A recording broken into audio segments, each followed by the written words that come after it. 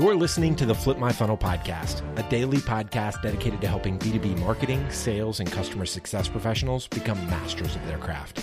It's Thursday, and today you'll hear an episode from our Takeover series. Every month, we ask a different practitioner or thought leader to host a series of interviews that cover a specific theme that's relevant to our community.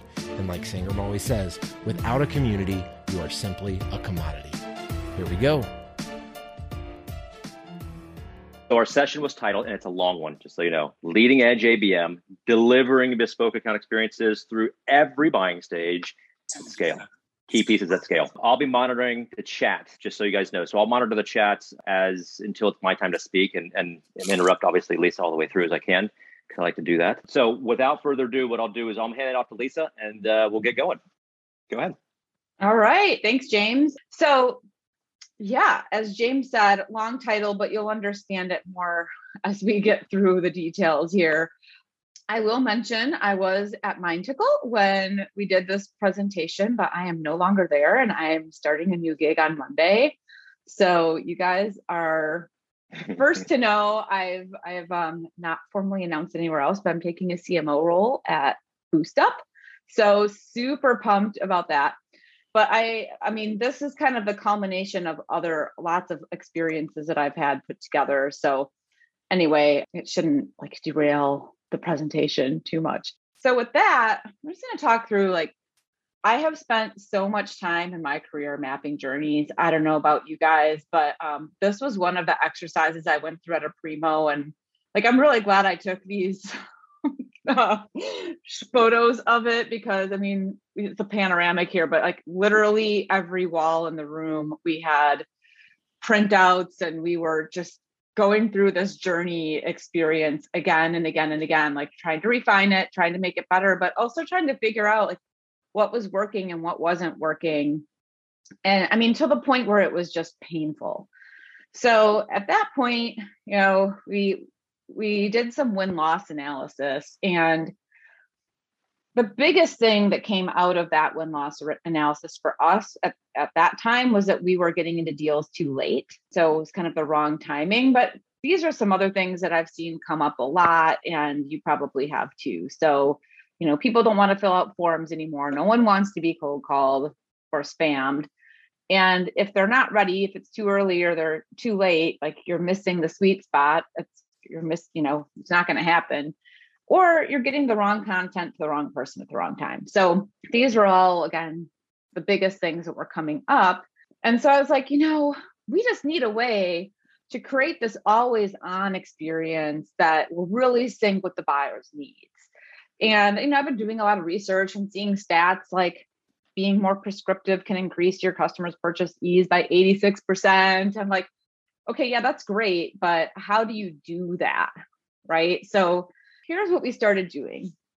Took all those great journeys that we'd put together, and I put it into this eye chart matrix. And this is the condensed version, right? But the concept was, I was able to kind of map out each stage in the journey, what their goals were, what are the channels that I'm in, how they feel, this is blocked, you can't see it, but how they feel going in, what we want them to experience and how we want them to feel.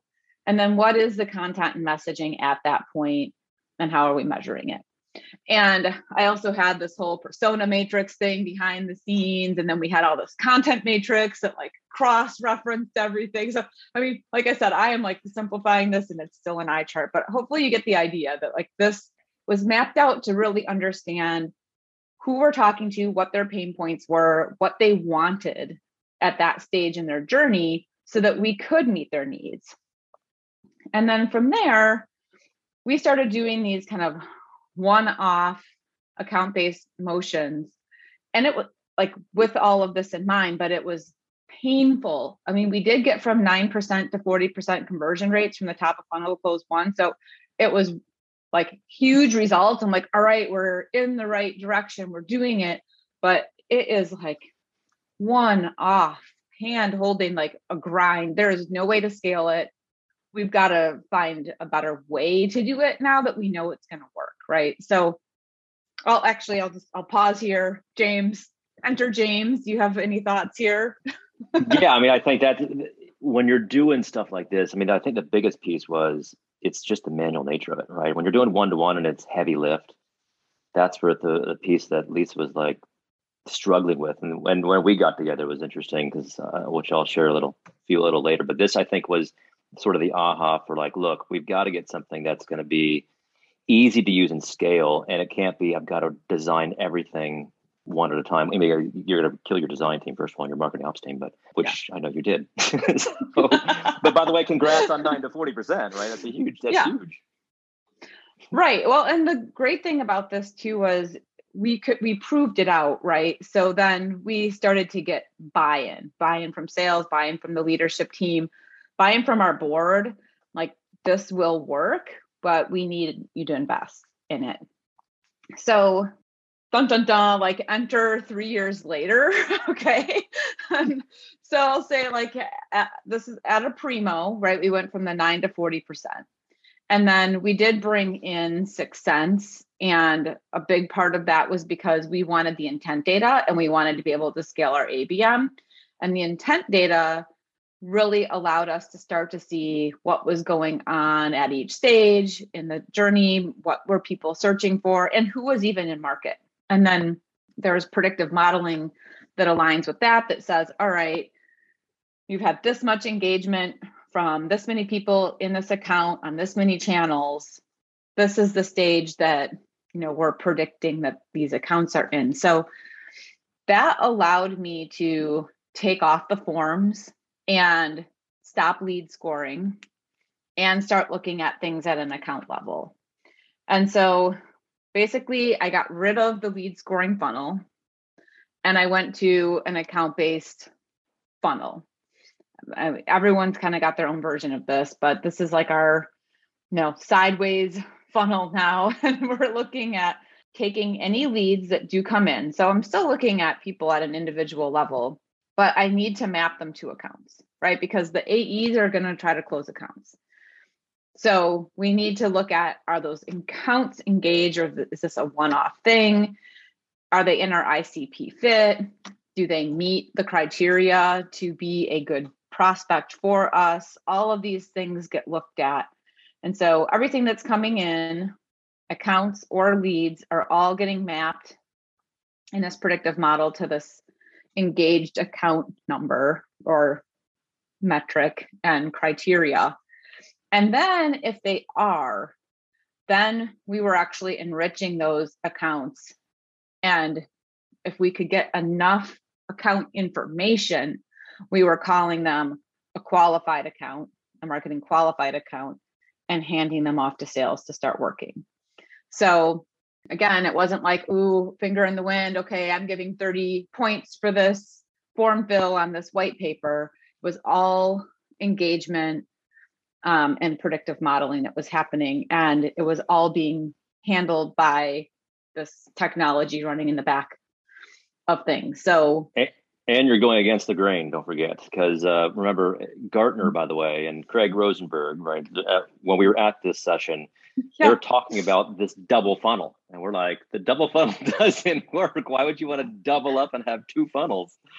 So, and he's talking like 6 funnels, but anyway, it was this was like yet another where kind of Lisa's a little bit probably further out in terms of what marketers are looking at is how do you simplify, right? Because the idea is all these leads out there are not just people, right? But these people work for companies. So, and you may have 5 leads come in. Why work 5 completely separate leads? Understand, do all 5 of these people work at the same company? Because if they do, you probably want to have one person talk to them and have that same story and understand what their needs are and have the conversation on that. So that was sort of the discussion, because when we heard the Gartner presentation, we're like, well, we're really going against what Gartner's telling us for sure at this point. So another fun anecdote we learned at the event.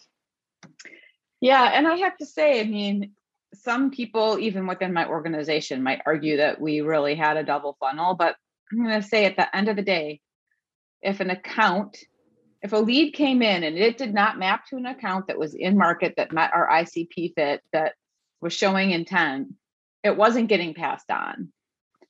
And yes, again, we are still looking at this individual is a CRO and they were searching for ramp time.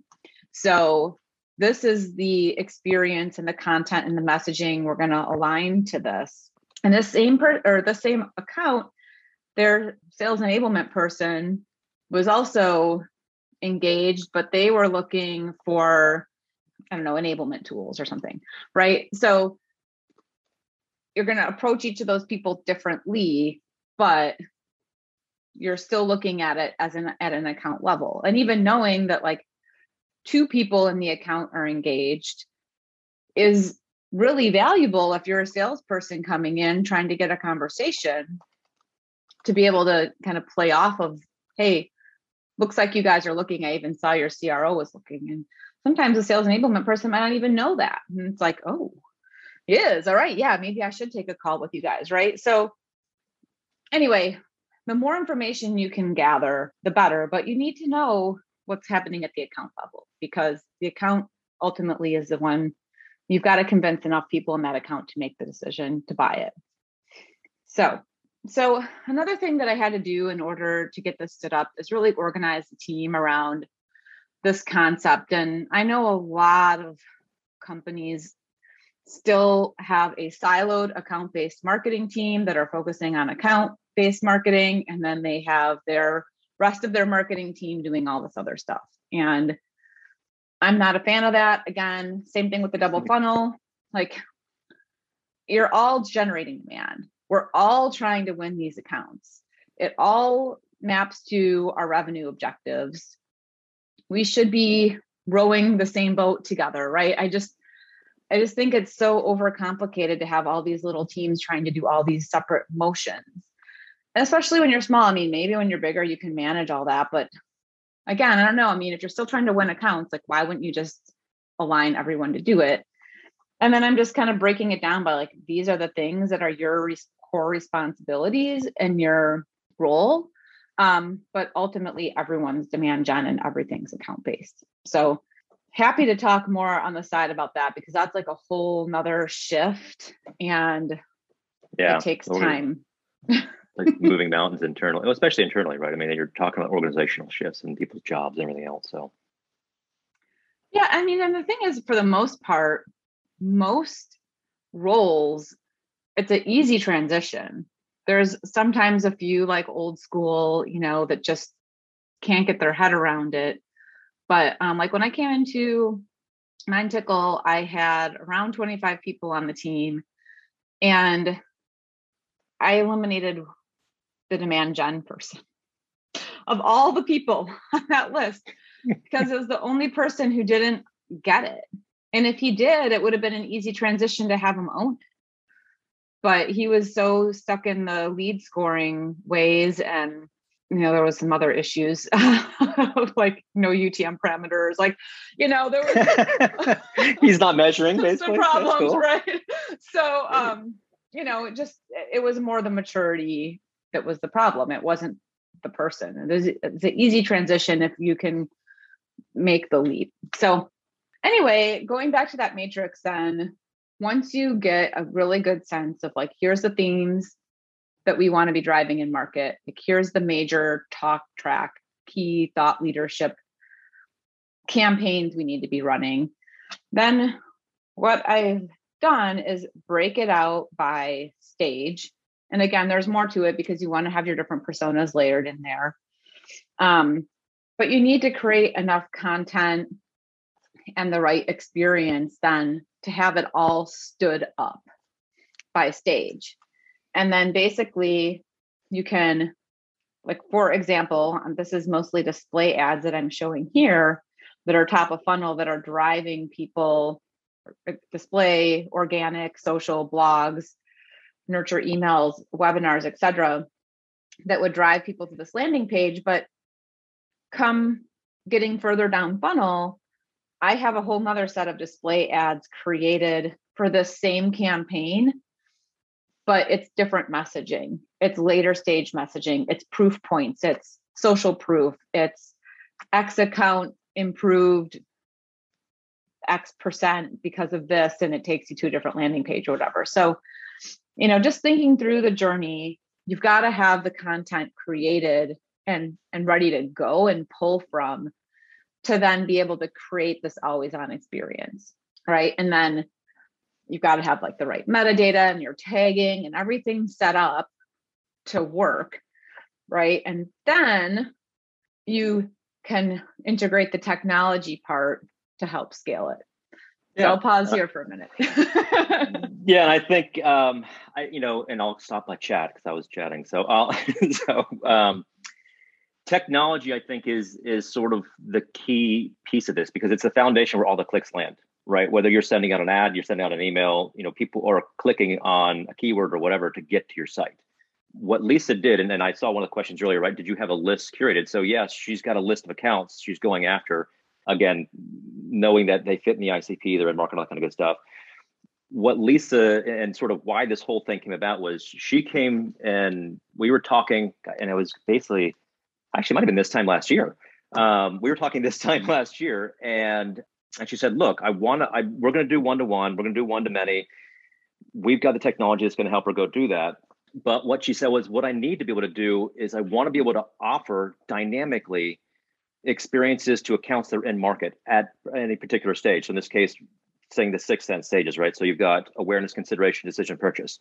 So she built sort of 2 pages, right? And said, I want it to be automatic. I don't want to have to decide where they're going to go, because 6 sense may say overnight, this person in this account came in and they basically changed the next day to, a completely different stage. Maybe they went from awareness, consideration to decision, purchase, unbeknownst to them, right? At the end of the day, and you don't want to be on some long nurture path. What you want to be able to do is have that stuff dynamically. So what we were able to do is sort of go build something for Lisa that allows her to go do that.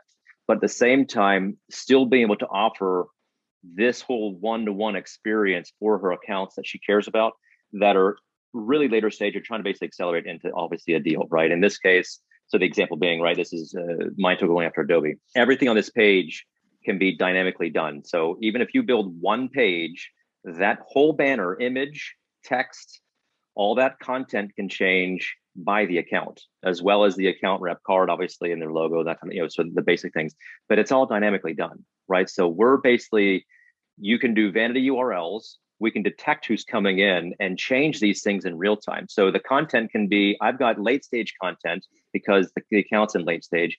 I also have role-based content. So if you've got role-based content, so you could literally have all this stuff changing dynamically based on the visitor, really, and the account. So you think about it in sort of two different ways. So this is sort of a one-to-one approach that she was doing. On the next slide, what we were kind of thinking through was, this is where it kind of moved into, how do we now take that same approach of being bespoke, but because we're relying on, so this is like, if they're not on Lisa's list of 100 accounts, we want to give them an experience that's in market based on their buying stage. But as you guys know, the dirty little secret of intent data, right? It's about 50% accurate. 60 was the highest based on the stuff that we had studies that we've done. So a good match rate, usually high, 80% match rate, but accuracy is off. So which therein lies the problem, right? So I'm going after Amazon, but oops, I got Pepsi instead, right? So I've showed the wrong logo. So terrible experience, right? So at the end of the day, it was, look, we know the accounts in market. We know that they're in a particular stage. Maybe that logo, because the IP to C match was off, but everything else is real, right? So we said, look, let's do this. Let's not show an account rep. Let's not show a logo. And let's make sure that, we had to go build this functionality. So we did it for Lisa, basically, and launched it in February for her to run this campaign. But essentially what it is it allows her now to just have an always on campaign. So anybody who's coming in and they are not in market and they're not on her list, they go to her content hub. They're going to go to her landing pages. Our AI engine works and helps them educate them on, who we are and who's, what they have to offer, what can solve their business problems, et cetera, right? Moving them into market. If they get in market, they now get a completely different experience. They're going to get a bespoke experience based on the stage of buying they're in. So the content's changing, all the banners are changing, all the calls to action, all that stuff changes. And if they move to a different stage of buying, all that stuff moves. So within 24 hours, it's basically a 6 sense move, right? 24 hours later, that same person comes back, they could get a completely different experience than before. And I think that's where you have, this whole buying stage experience that you can blend across everything. So no matter what, if somebody came in, they got this, link and they came to one of these ABM pages, we can detect who they are and say, hey, look, they're coming in, they're from this account, we're going to drop into this Adobe account thing, right? If they're not on that, what stage are they in? Let's drop in one of those. And if they're not any of those, we put them somewhere else, basically to the hub, right? And allow them to educate themselves. So that's really the kind of the pieces that were relevant for Lisa in terms of what she's doing, because all that content you saw, a couple slides earlier, right? All that basically gets mapped into logic in our content hub. So she's got it cataloged in there so that we know where it's coming from, so that when we read a signal, if it's an industry signal, if it's a size of company signal, role, whatever the heck it is, right? We're offering content based on those attributes. So again, you have to do, obviously the homework up front. You have to have content. And the one thing I've seen that doesn't work, you can have the best experience in the world, but if your content sucks, you're still not going to convert. You know what I mean? So you've really got to make sure you have your content right, refreshed, and make sure you're serving at the right time. And I think that's kind of where this whole experience changes, because it's not like you're just giving them gobbledygook to go look at, and they have to go, here's the most recommended content and that kind of stuff. This is based on the stage of buying I'm in right now. Let's move me through, because everybody in that company, right, is going to start to understand where they are and based on their role. I don't know, Lisa, if you want to add anything else on this too.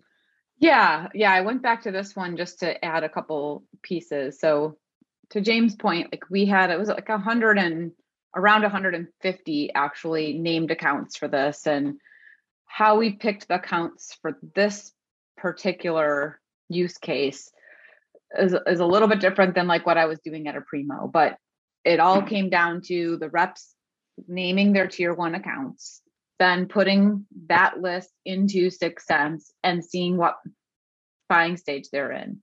Then we eliminated all the accounts that were not in a consideration, decision, or purchase making stage.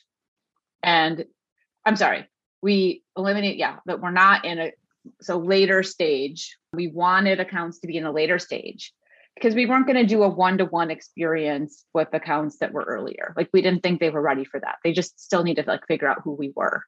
Right. And then we had to set up one page. I just want to make sure that's clear. Like, this is why it's scalable. And then the rest is plug and play. All of these things in the yellow boxes were pulled in based on intent data. Who is the account? Who is the rep map to that account? What are the keywords they were searching for? What stage are they in? Meaning that helps us to decide what content should get put up there and what call to action should get put up there. And then the bot is also mapped into that intent data and knows who the person is. So then if they're a known person, we can customize the bot too. So that was this one-to-one.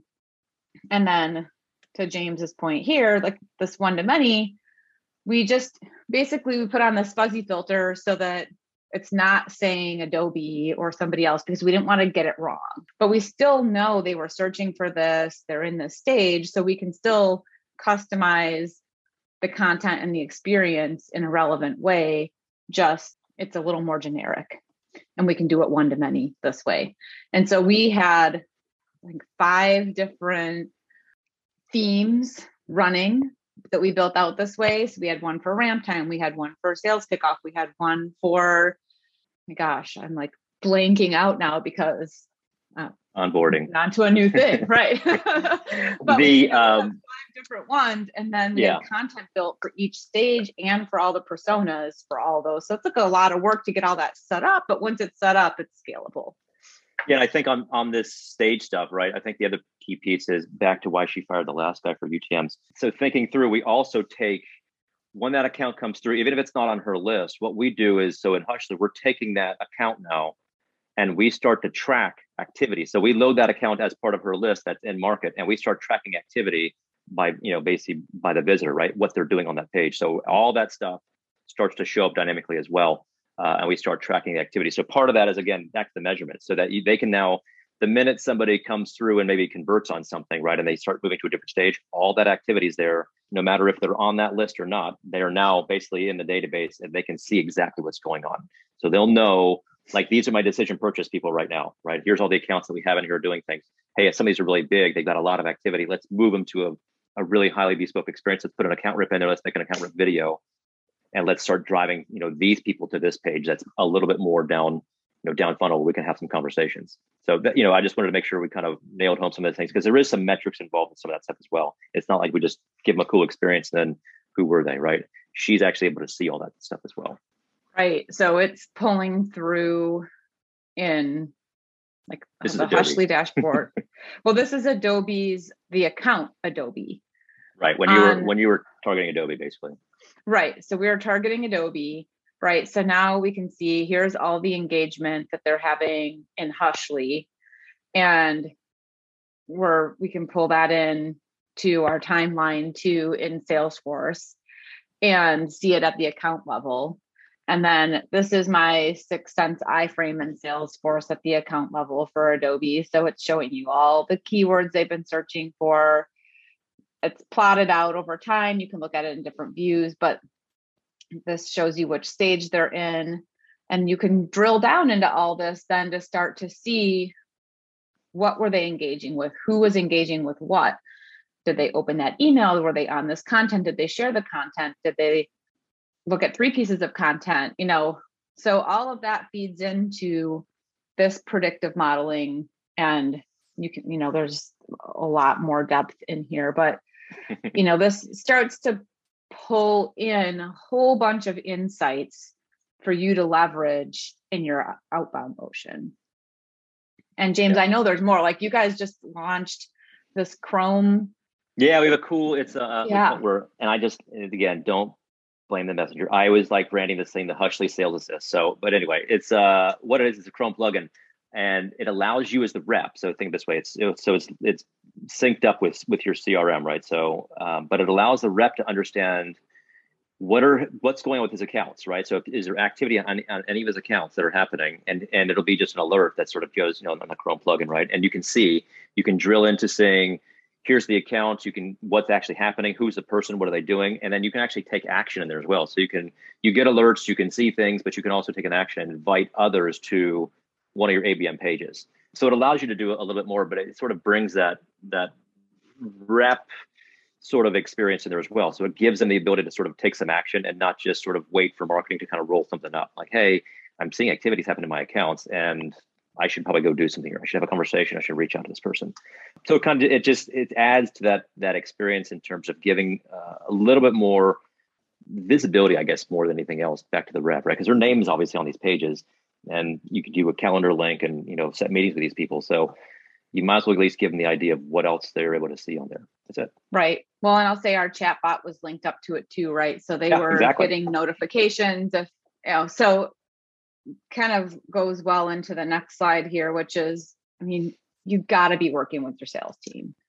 If you're in B2B and you're moving to an account-based motion, figure out how to work with your sales team. And one of the things we did that was a game changer was built a dashboard for them utilizing their stages. And then also there's the 6sense modeling, but pulling in their accounts, and they can change and search by their own person, or an RVP can look at their territory and see what's happening. And we're serving up for them, here's how many accounts have MQA'd that you haven't contacted. Here's the ones that you have reached out to that are still in a decision purchase stage that you just need to stay on top of. We pull in G2 intent separately. So there's a separate bucket for G2 intent, and we're trying to get our follow-up times down. So we're measuring how long it's taking for them to follow up. So we've got that up there. That's too long, by the way, just for those. That's actually should be red. I know. I was thinking that 16 days is a long time, but no, we're trying to keep it under 48 hours. That was the SLA that we'd agreed to. So anyway, we're serving all this up for them and trying to make it as easy as possible for them to find it. And then the other thing is, so most sales teams have a sales stage model. And so what we did was we had to take this marketing qualified account, the top of the funnel part that I was showing you earlier, that sideways funnel thing. But then we aligned the rest of it to the rest of the sales stages. And there's a way more in-depth chart for this. But then what we started to do is just kind of look at everything within this box is like the marketing responsibility part right now, right? Eventually, I'd like to see us going across retention and expansions too. But for now, like, not going to throw stones, right? We need to get the house in order at the top of funnel and get more opportunities. So that's what we are focusing on. So just think the biggest thing for me is you should always be tweaking. You should always be tracking. You should always be kind of looking at what's working and what's not. So we got our top of funnel motion moving really well. We were getting enough qualified accounts to work. But what we started to find after we got that part fixed is that they were not turning into meetings at a high enough percentage rate. Of the ones that were turning into meetings, we had a 71% conversion rate to closed won, which was huge. Like, that was a huge improvement, but we had a third of the amount of meetings that we needed. So we still weren't making our numbers. So then the effort starts to become on how do we get from marketing qualified to a meeting? So just, always looking what's happening, understanding the problem, and working on refining. Wait, don't forget to tell me what the problem was, though. Oh, the problem was our messaging and not having BDRs really trained to deliver that message properly. So, kind of a big one. Big one. But it goes the back BDRs were the long pole in the tent on that whole thing, just so you guys know. And the BDRs were on my team. I mean, it was just a matter of we created 5 new themes, 100 new pieces of content, built out our persona stuff and you got to train them 3 months. And then we had to take the time, to really train them and the AEs too, because even if they schedule the meeting and you have the meeting, you've got to make sure that what they saw on that landing page that compelled them enough to have a conversation with you gets pulled through. So it's a lot of work. Whew. So just keep measuring and refining your process. It'll always change. As soon as you think you got it figured out, something else will happen.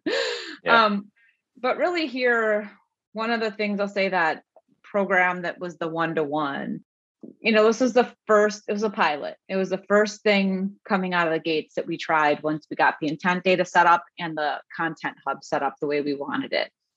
And so some of the things I was trying to do is just prove out that like this was a valid motion and that we wanted to do more of it.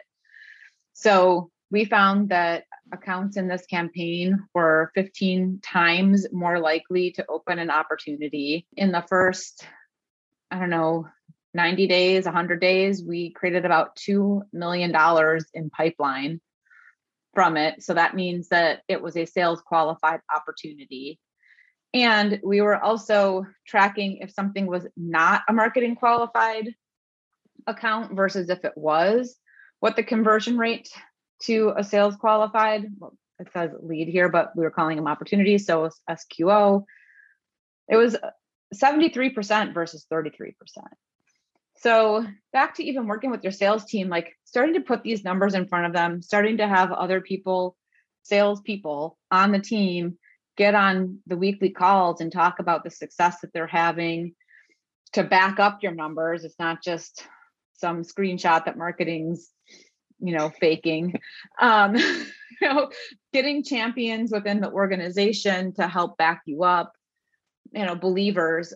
That really made the biggest difference for us in being able to get.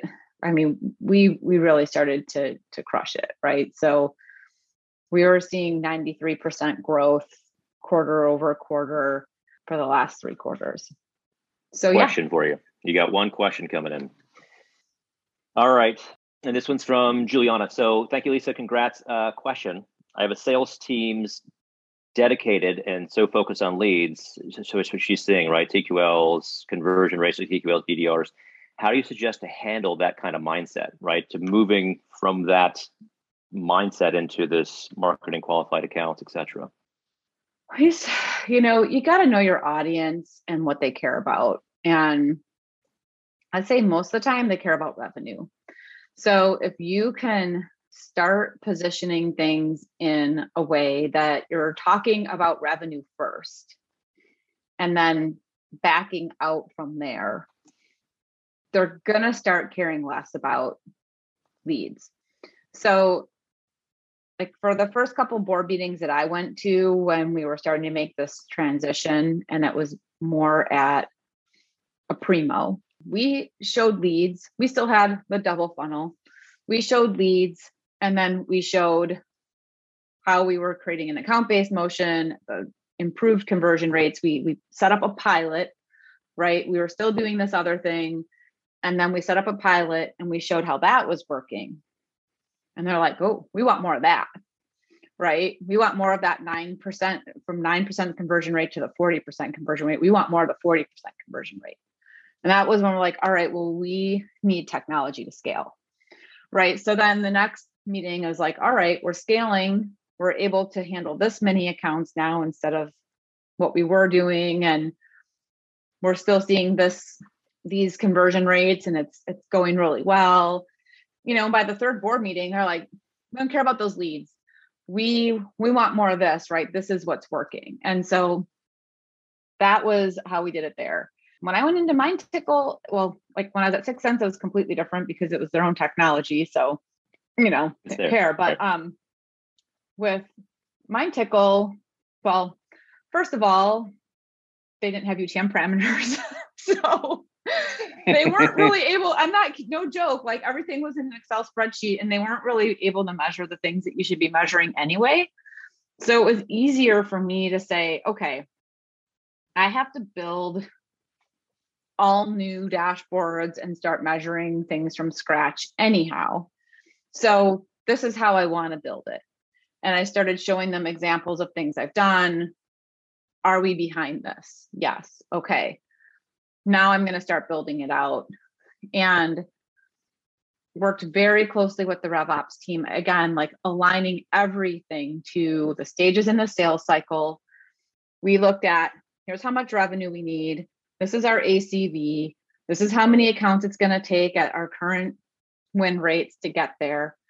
So this is what marketing needs to produce. And so I just started saying, all right, marketing needs to send over 650 accounts this month that are marketing qualified, that meet all this criteria. That's what we're going to measure, because these are the conversion rates that we mapped out. And these are our goals and projections of how we're going to get there. So what was your time frame on that? So Paul's got a question. How long did it take to kind of get to that stage where you're, and so think in terms of everything. I think it does take time to get 6th Sense set up, just as an FYI, and you can share that pain. So there is certain things that do take time, and technology takes time. And I think, actually an interesting use case, Lisa, maybe we'll step back and come back, is she's starting her new job on Monday. She's going to have basically that same issue, right? Going in and having to convince people who are on an MQL, SQL, whatever, right, model, and having to move that. And I think the advice on those things is, don't go in with the great grand plans and trying to change things day one, right? The idea is blend. You've got to get in there and blend that stuff out, right? And show early wins of what you can do and where technology can help you, and then start to introduce your model over time, right? I think that's kind of the key takeaway on that one. At least it's definitely what worked for you here, right? Yeah, we were gangbusters. We just got $100 million in funding. I had buy-in before I got there, and I had people set up to make it happen quickly, and it still took 6 months. And James was on board, and we had a third-party vendor that James recommended that came in and helped us scale those first 150 campaigns. Because I still needed to get recordings from every single sales rep, build out nurtures, build out sequences, build everything. It's heavy lift. It's no joke to get set up on some of this stuff. I think, your whole 6 to 9 months on just getting 6th Sense set up, because that's a foundational element of your reps understanding, are these the key phrases and keywords that we don't know what we're tracking against, and understanding who's in market, not in market. And those are all going to be, it takes time. And I think you have to understand your customer, make sure you understand your ICP before you just buy some of this stuff. Right. And I think everything, but once you're going, it's just, then you're back to tweaking and making sure you've got the right thing. Like the SDR problem was a late stage problem. Look, we're losing things as we now know everything else is working great.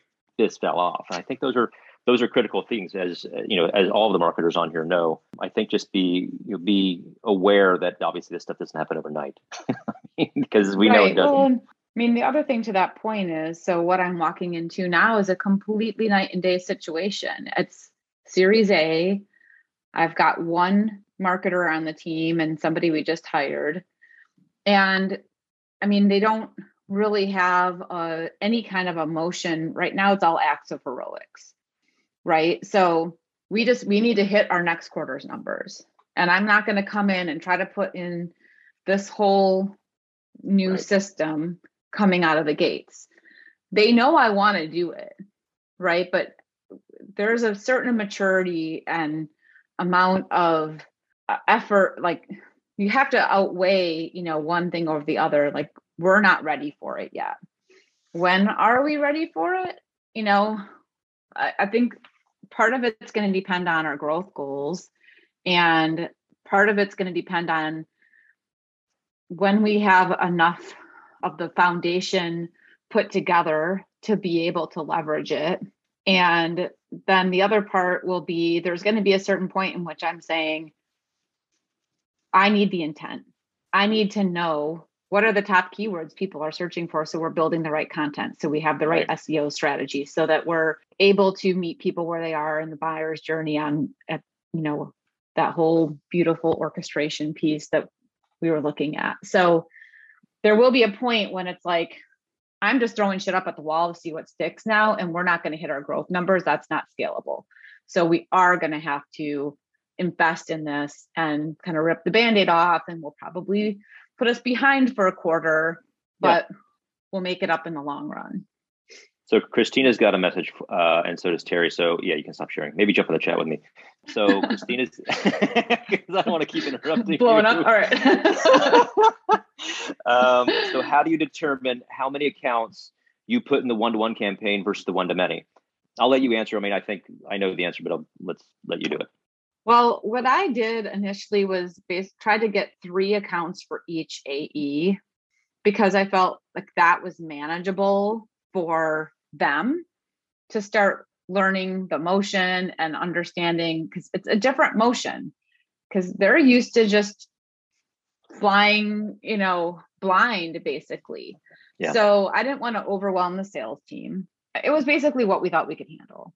When I was at a Primo, we took the top 100 accounts that were showing the most intent, and then it didn't matter if they were named accounts or not named accounts. We kind of threw out all tier 1, tier 2, threw that aside and said, we're looking at which accounts are in market and which ones we have the best chance to win right now, because basically we're desperate and we're getting into deals too late. And no longer are we just going to go with a gut instinct, or I know someone at this enterprise.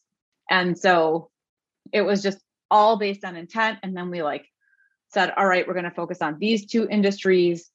These are the top keywords because we have the best, most fleshed out content for it. And we just kept narrowing it down until we got to what we thought was our best chance to win and that we could handle. And then basically we just kept it at 100 because that's only about how many we could handle. And was like, if this account closed 1, we replace it. If it, we called it a wipeout. If they didn't close win, or they wouldn't take a meeting after a certain amount of time, we'd replace it. But we just kept it always at around 100 because that's what our team could handle. But it was based on certain intent criteria and being in a certain stage. Yeah. And I think that's the key, right? Is it's not like you're going to have 100 for a year, right? It's going to be 100 that are going to move, because some people are going to engage and some people are not. If they're not, you want to be moving them out. And again, everybody's different, whether that's you're waiting a few months or you're waiting a whole quarter. but that list is moving. I know. Same by Paul. I know. I was going to say the other one is so Terry asks, so do you have suggestions as to how to keep sales in the loop, consistent communications 1 time a week, twice per week, meetings with the entire teams? How are you sort of doing it? And I probably both, right? One is on both the sales teams themselves, but also the leadership. And I know that's obviously a different talk track. Yeah. I mean, I'll just start again, kind of top down. My first team. So I had regular meetings with the RVPs and the CRO, just talking through strategy, which accounts we should be going after. Is there anything happening that I should know about? What am I seeing? Sharing data with them. I mean, I was even going through their own accounts lists of the ones that were forecasted to win, and then looking at the predictive modeling and basically saying, here's what I'm seeing and here's what your rep is saying, just to share knowledge and to help build the trust with them and to show them, like, I know these accounts inside and out and I'm paying attention. So that was at that level, building trust. So then the leaders trusted me. That was huge, because then they're basically telling their team, you need to listen to her. You need to do it this way or you're out, right? They had my back big time, right? Because I had their back. And so that worked really well. But then the other thing was I had only one field marketing person. So we kind of divided and conquered, but we went on to every single regional call that were on Fridays. And we would show them 3 slides was my thing. Like, here's what's coming that you need to know about. Here's what's currently happening. So it might be, oh, we're going to have this experience, and these are the accounts of yours that have signed up. And here's the ones that we still think you should be trying to drive to it, or whatever it is. And then here's an outcome from the last thing and what you need to know and action on. And we had just made it as easy as possible. Here's a link to the nurture or the sequences or the webinar that's coming up. Like, everything was hyperlinked, like just made it as easy as possible for them to action off of. And, again, every week consistently, so that we could keep it short and sweet, the most important things that they needed to know. We made sure it was very, very relevant to them. We didn't tell them every single detail of what marketing was doing, but what they needed to know. Some of them still just didn't get it, right? They were like, old habits die hard. But I'll just say that at the beginning of the year, when we had sales kickoff, and I could just tell who was getting it, who was tracking, who was asking intelligent questions, and who wasn't. And even when we did this pilot, and who was participating and giving us accounts, and who was going into the details and like understanding what was happening and who wasn't. And I'm like, I could pretty much have said, these are going to be your top half. This is going to be your bottom half of your AEs, and within like 90% accuracy. So some of it too, I'll just say, is like, if they're not engaging and they just don't get it, really focus your energy on the ones that are, and highlight them, show the success, let them tell their story, have them be your advocate, because that's how you create believers, is when they start to see their peers hitting their numbers because they're doing it, your way. So, yeah. Yeah, true. I think that's it. Well, actually, the AEs, prospects, and list focus changes 4 to 6 months out. If they don't land an opportunity, how do you keep sales focused on the list and base the decision on who stays or who gets wiped out based on a response opportunity created, et cetera? Yeah, it's back to that dashboard that I showed. So that's set up by rep. Again, they can show their name or go into their name, and only their accounts are going to show up.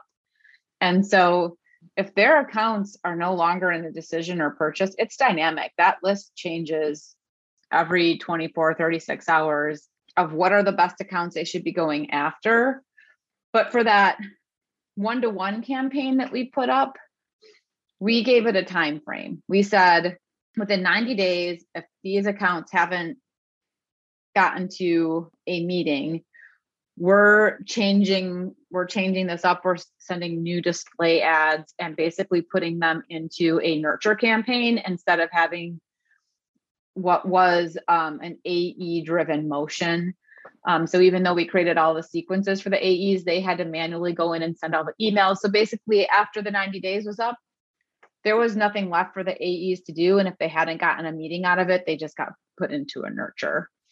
And that was all stage-based. It was all stage-based on the intent data dynamically, like what James and I were talking through, the one-to-many stuff, like it just automatically happened.